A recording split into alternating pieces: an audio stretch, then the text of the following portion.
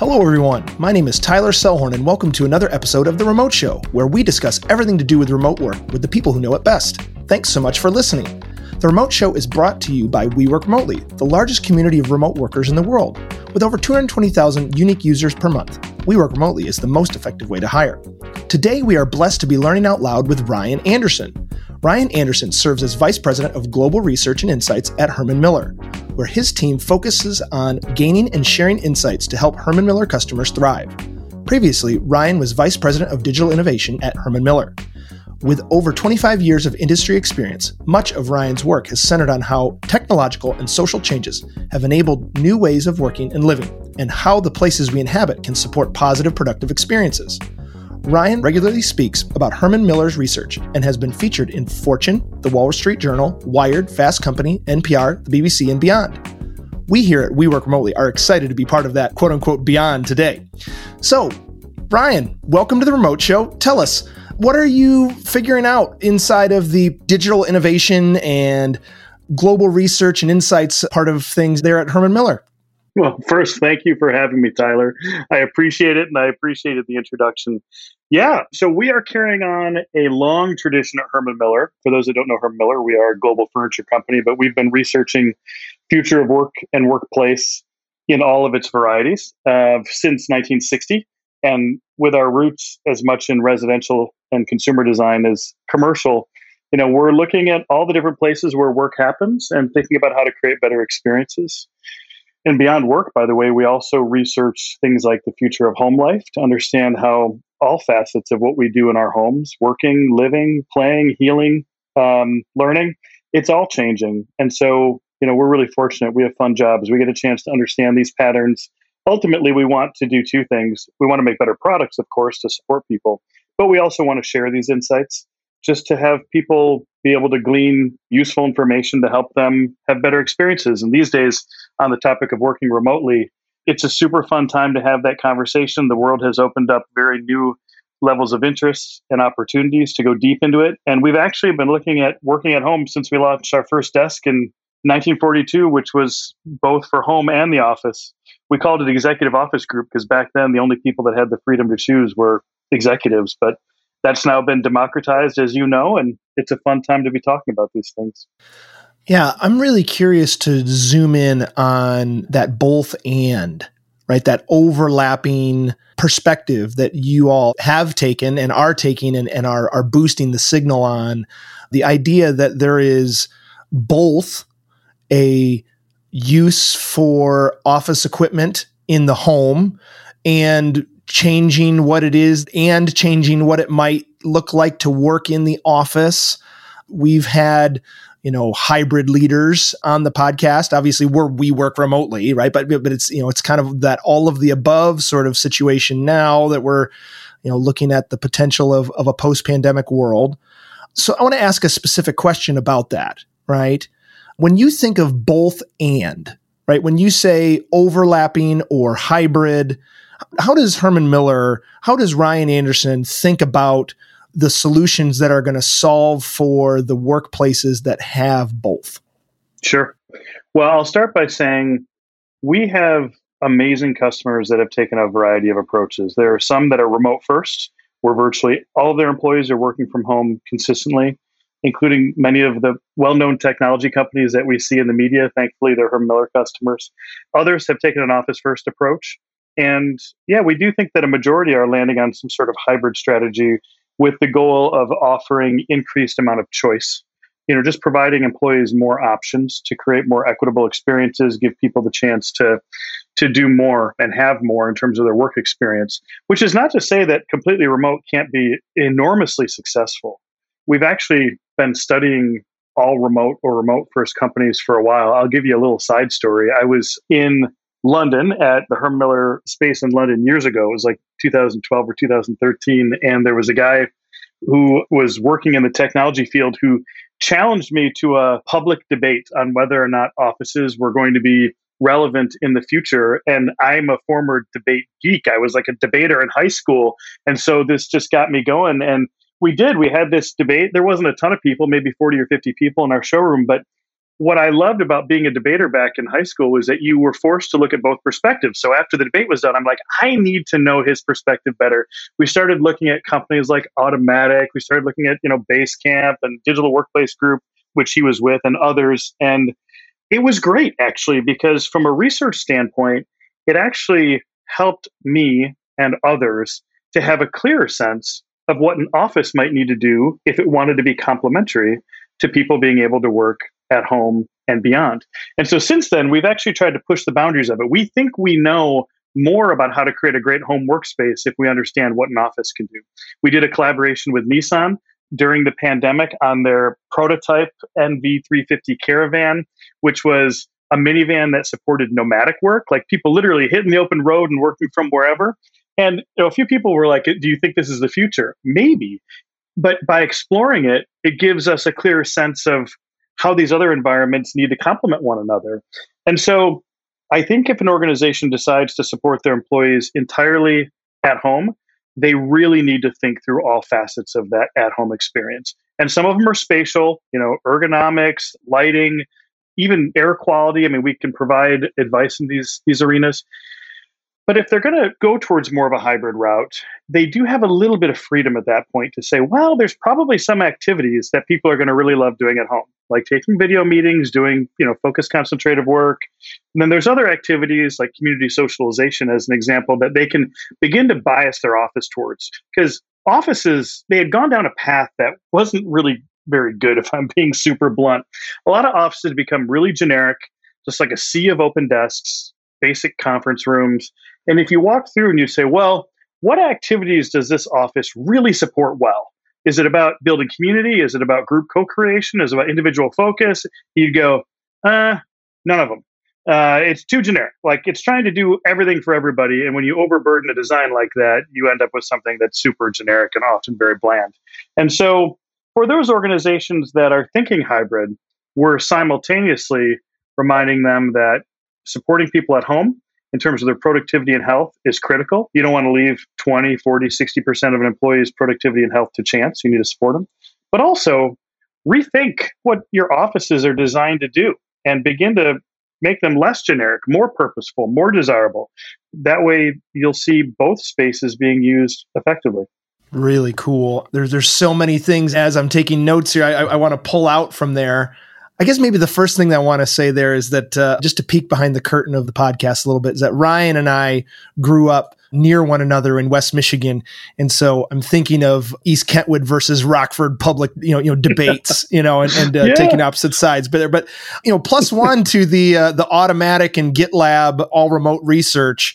I know for myself, I learned a lot. In my first days of working remotely, I learned so much from what they have shared publicly. Let's pull apart two ideas that you mentioned there off the top. You mentioned remote first and office first as ideas. And we've thrown around these ideas, but as someone who's done the research on these ideas, tell us what you mean by remote first. Tell us what you mean by office first and kind of expand on those ideas, please. I'm so glad you asked that because I do think these terms can really get in the way. So I'm actually going to start with a different term, which I think is the most important one to understand, which is distributed work. And if I were to say that there's one big theme that in particular organizations need to understand, it's distributed working. And what I mean by that is we lived through 30 years or so of desktop computing. In fact, when Stanford showed the world the first personal computer in 1968, Herman Miller designed the environment for it. So we saw this coming. And we were all, because of those technologies, effectively tethered to a very specific place to do our work. And when Wi-Fi and mobile technology became more common, 2004, 2005, somewhere in there, you started to see people taking advantage of that autonomy, working in different places. When the cloud came around and gave us access to content and conversations anywhere, you saw that spreading out of work, which is what distributed work is, really amplified. So in 2017, 2018, 2019, distributed working was already a major force. The challenge was organizations by and large had not said that they were going to figure out how to manage work that way. They may have had a telecommuting program for people that live far away, but what does supporting distributed work look like? That was not a conversation by and large happening between real estate, IT, HR, and others. And so when the pandemic hit and everyone was forced to work exclusively remotely, meaning from home, no opportunity to work in a corporate office setting, attitudes about remote work changed. And by and large, people understood that it's certainly possible, can be very successful, it can be managed.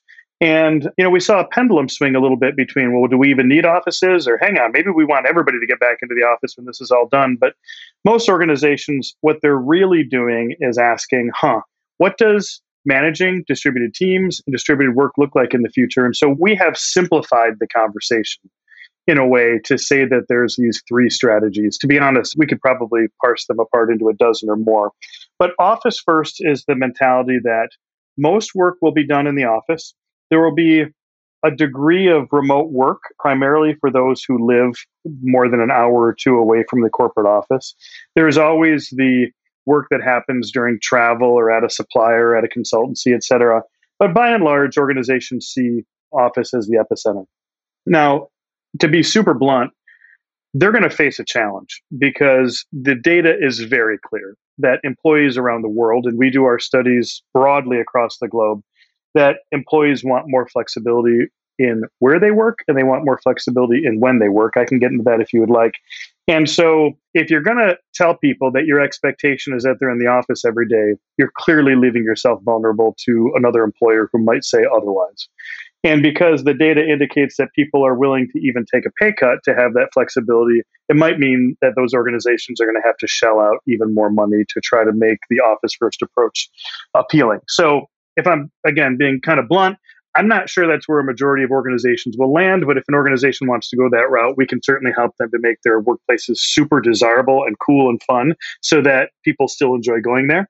The opposite end of the spectrum, remote first, is the decision that home is the primary workplace for most employees. Now, this can still be supplemented with corporate offices. If I think about Dropbox as an example, they're building those hubs. I think Shopify has landed on a really strong approach where they too are building some hubs to complement people working in their homes. But I also think co-working memberships can play a really, nice role here because you never know what somebody's facing in terms of their home conditions. And it could be everything from their relationship with their partner to their Wi-Fi to any number of things, caregiving responsibilities. It's sometimes giving people that little escape valve of if it's a really important call or I need 2 hours of focused work on a spreadsheet, there's some other place that I know I can go is still pretty smart. So that's remote first.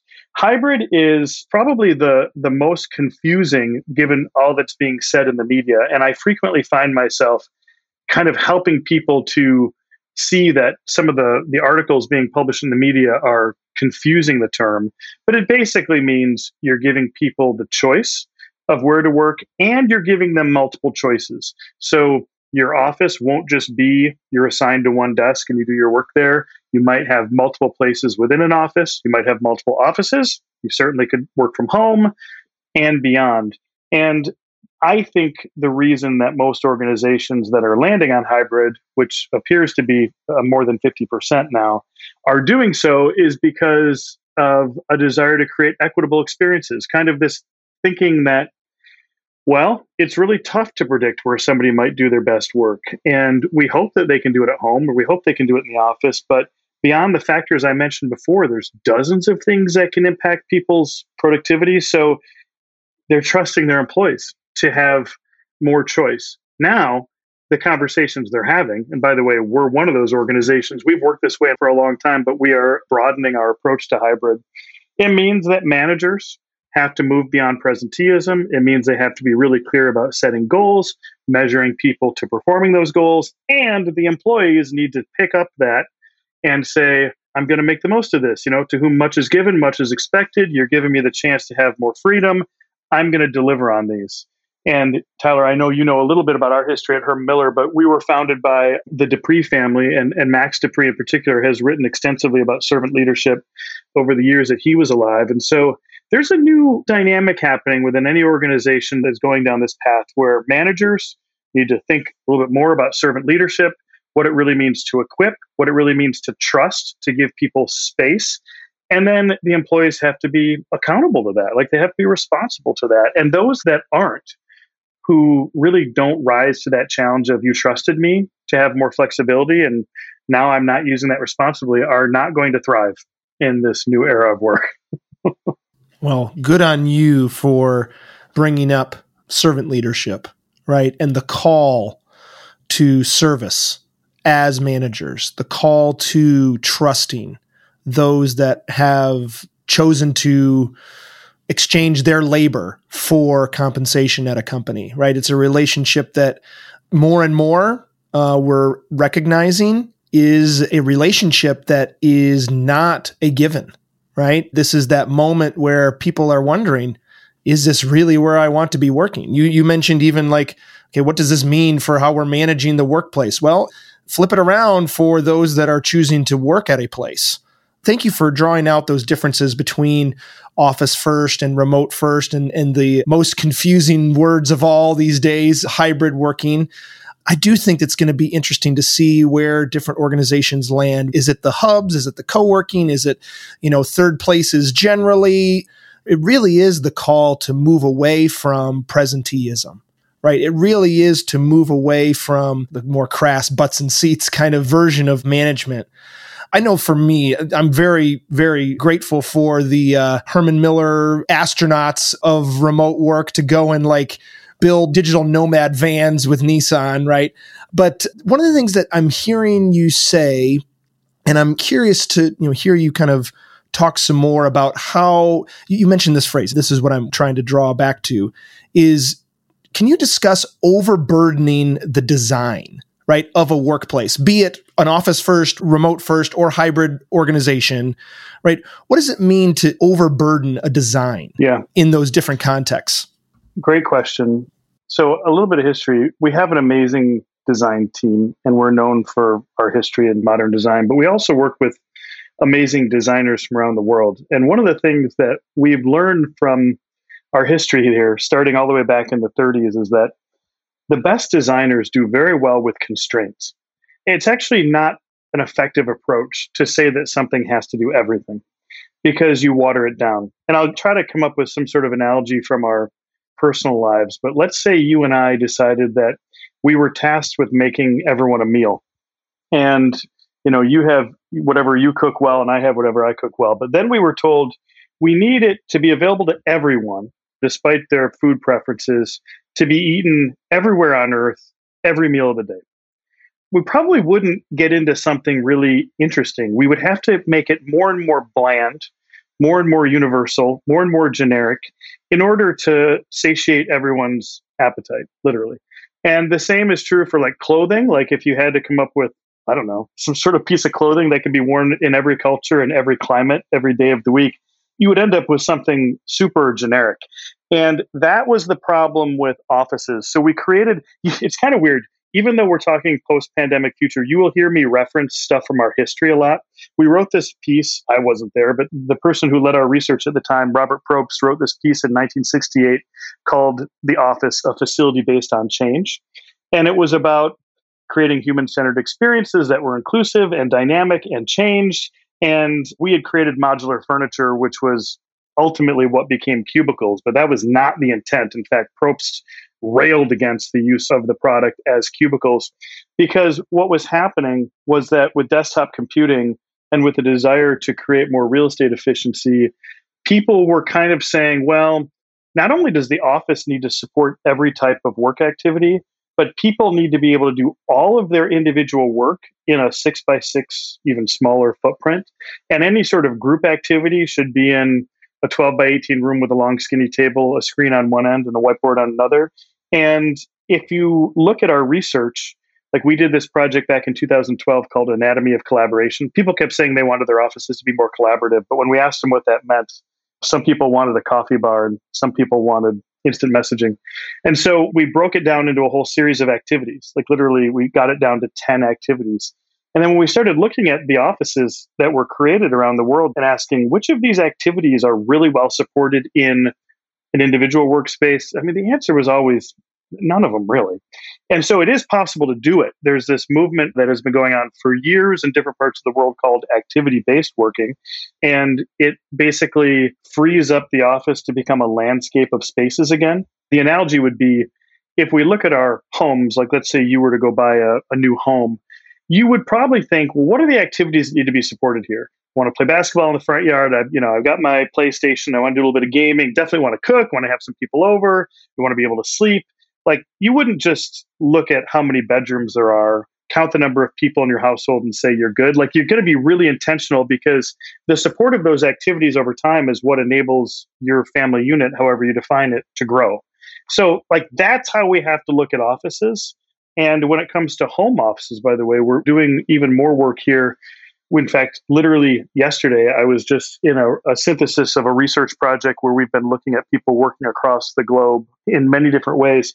We find that some people are privileged to have like a dedicated space, but even those that do usually find themselves using all different portions of their home, even if it's a 400 square foot apartment in a big city, for a variety of activities. You transition those moments in between meetings where you go get a cup of coffee. Like we might just think we're just taking a break, but no, we're actually cleansing our mind a little bit there. Outdoor space, the occasional phone call from the sofa. We have to think about all of the activities we do and then try to figure out if there are a purposeful way of having wherever our workspace is to support it. Because just saying everything happens in one place burdens the design of that place and that piece of furniture to the point where it's probably not going to be good at doing anything if it's being asked to do everything. Thank you for drawing out what we're saying there when we say it's overburdening the design. Shout out to Robert Prost for being anti-cubicle. We here at We Work Remote, we definitely count ourselves among those that are railing against that version of work. You mentioned activity-based working, and then you kind of talked about homes. Mm-hmm. I also count myself among the privileged that have a dedicated space to work from in my home. But when you think about home working, right, and you think about having the workplace, including a space in the home, how are you thinking about designing that space to be effective? Mm-hmm. We use a process for all of our research that starts with people, then looks at process, then place. Like if we get really like brass tacks here, if somebody is trying to think about the design of their own workspace, I would go through these thoughts. First, the people. We have found that even if it's a situation like yours or mine, where there's a dedicated workspace for an individual, it's rarely used by only that individual. Multi-generational households are at an all-time high in North America since 1946. So we've got people of all ages. We've got different people who are working in the same space. But like I said, it's also e-learning. Some people actually stream content, from Netflix or Hulu at their desk. There's a variety of users. And so I would begin to think about, well, who is this really for? And who might spend the most time here?